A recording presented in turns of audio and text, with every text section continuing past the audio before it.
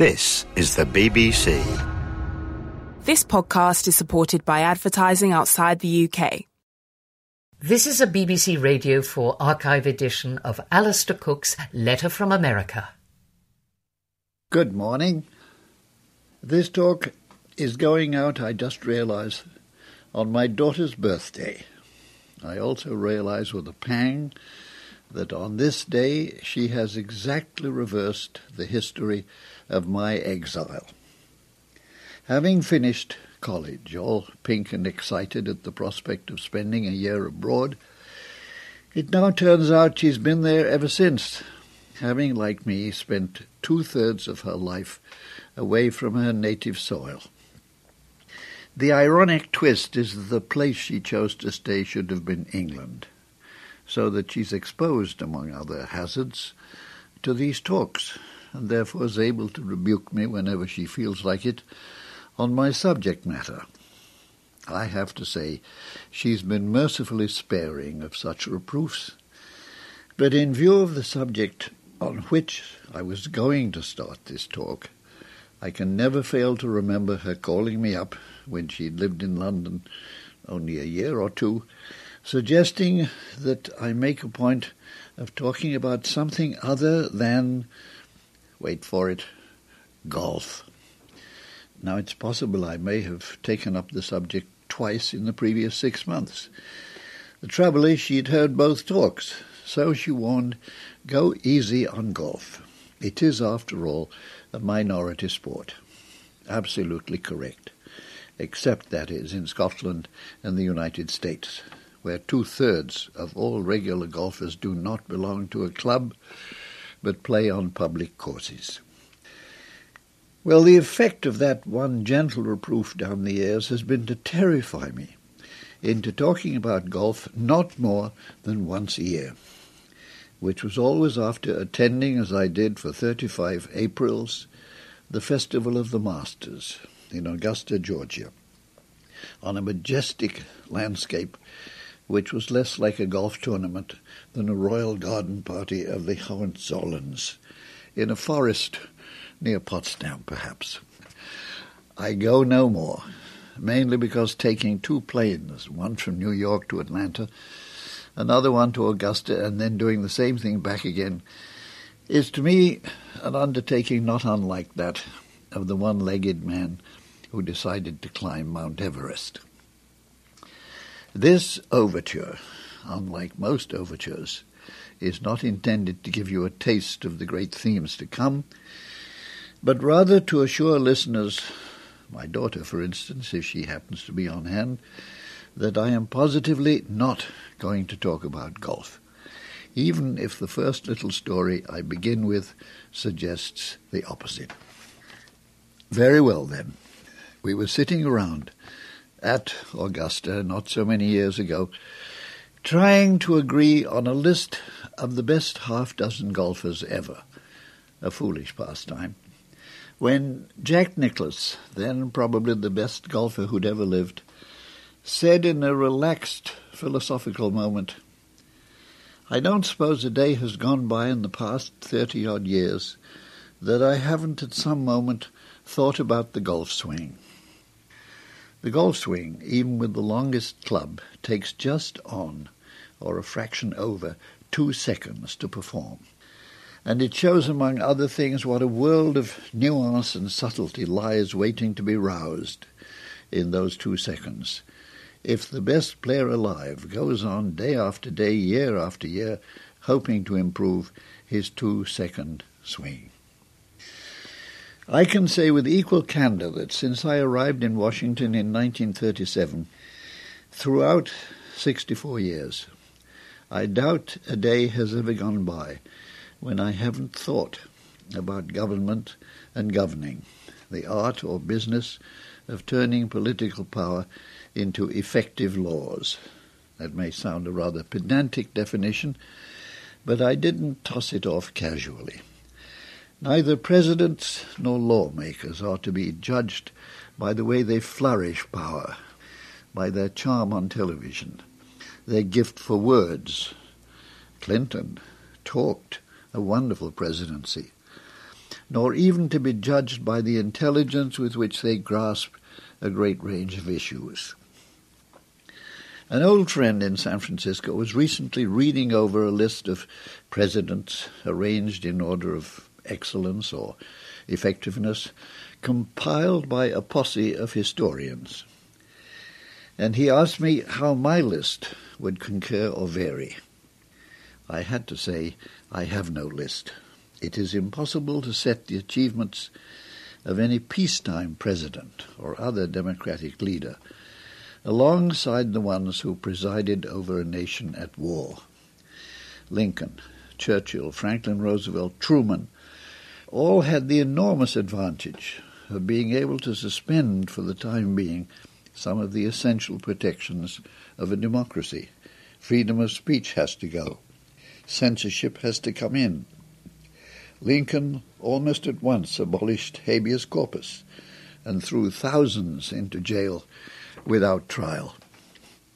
Even considerations of humanity, which dare not be flouted in peacetime, have sometimes to be overridden for the long-term good. When over 300,000, mainly British and Frenchmen, were desperately being evacuated in every sort of boat and tub from the sands of Dunkirk, Churchill was the first to ponder the fact that all the Allied materiel, tanks, guns, supplies, everything, had been abandoned, and that if ever British soldiers were to be rearmed and trained to reinvade France, they would have to be the fittest we could find. With this grim thought in mind, he shared at the time only with his doctor, Churchill ordered that the last people to be evacuated should be the wounded. The American Civil War saw the introduction into a battlefield of the marvel of anesthetics, administered by a dentist from Atlanta.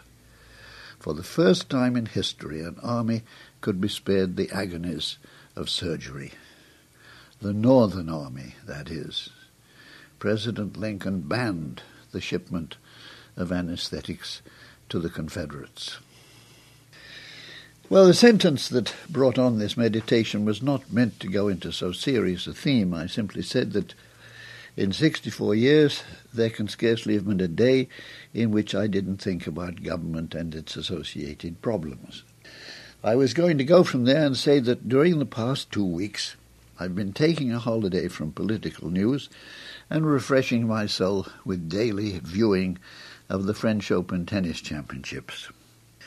At the end of it, I noticed that my view of people and the world has become more cheerful, more amiable.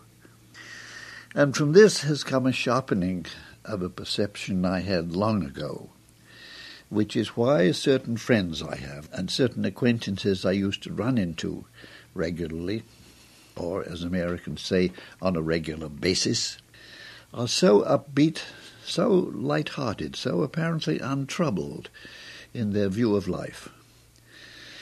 For a short time before I had the revelation, I envied them, being myself naturally a short-term optimist, but a long-term pessimist.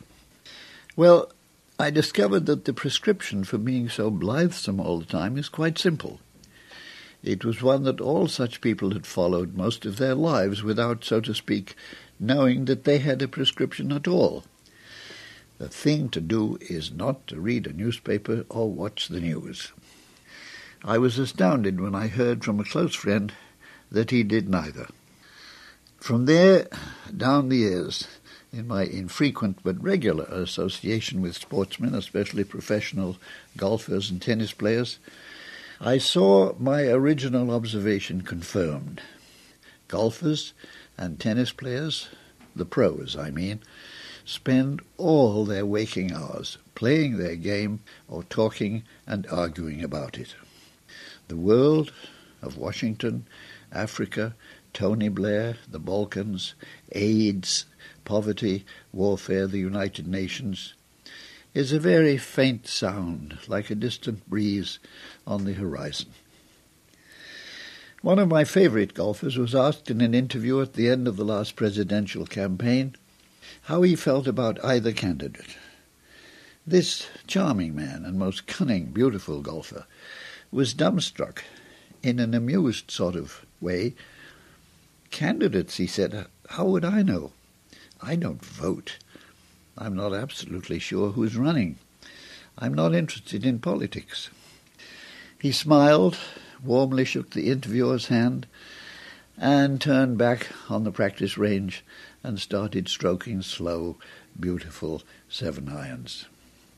I'd admired this man, both his playing and his quiet, amiable demeanour, for 10-15 years. Still, I was staggered at his response in that brief interview. I still admire him, as I admire a whole clutch of new, upcoming players in Paris, gifted, concentrated, each day and all the days, utterly devoted to one thing in life, becoming better than they are as tennis players. You see, I've been trying all this while to remain light-hearted by simply ignoring what's going on in the world of government, and especially this weekend, as the Senate is turned upside down, and in the wake of elections in Argentina and in Peru and in Iran and in the United Kingdom, elections everywhere.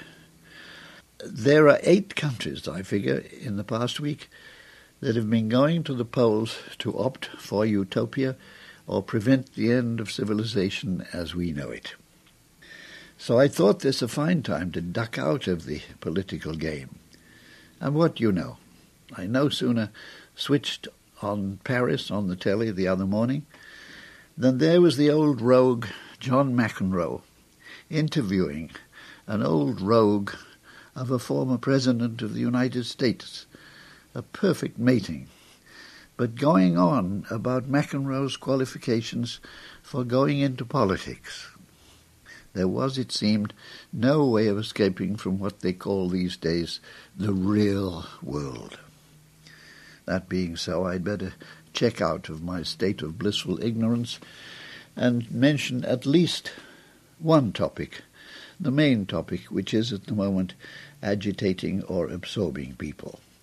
People, that is, who read newspapers and watch or listen to the news.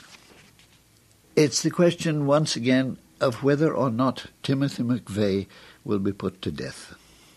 And this has added yet another scolding note to the high moral tone Europe claims during the current festival of bush-bashing.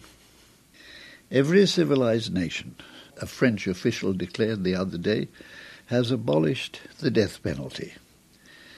This damning sentence was spoken the day an old, wise American with a gift for separating conscious from unconscious motives made the interesting suggestion that the death penalty is the humane punishment for a convicted murderer, and that the preference for a life sentence without parole expresses an unconscious desire for revenge.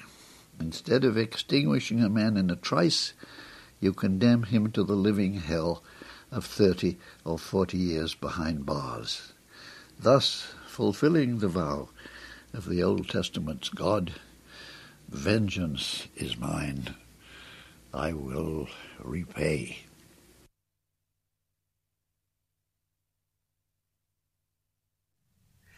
That was Letter from America with Alistair Cooke.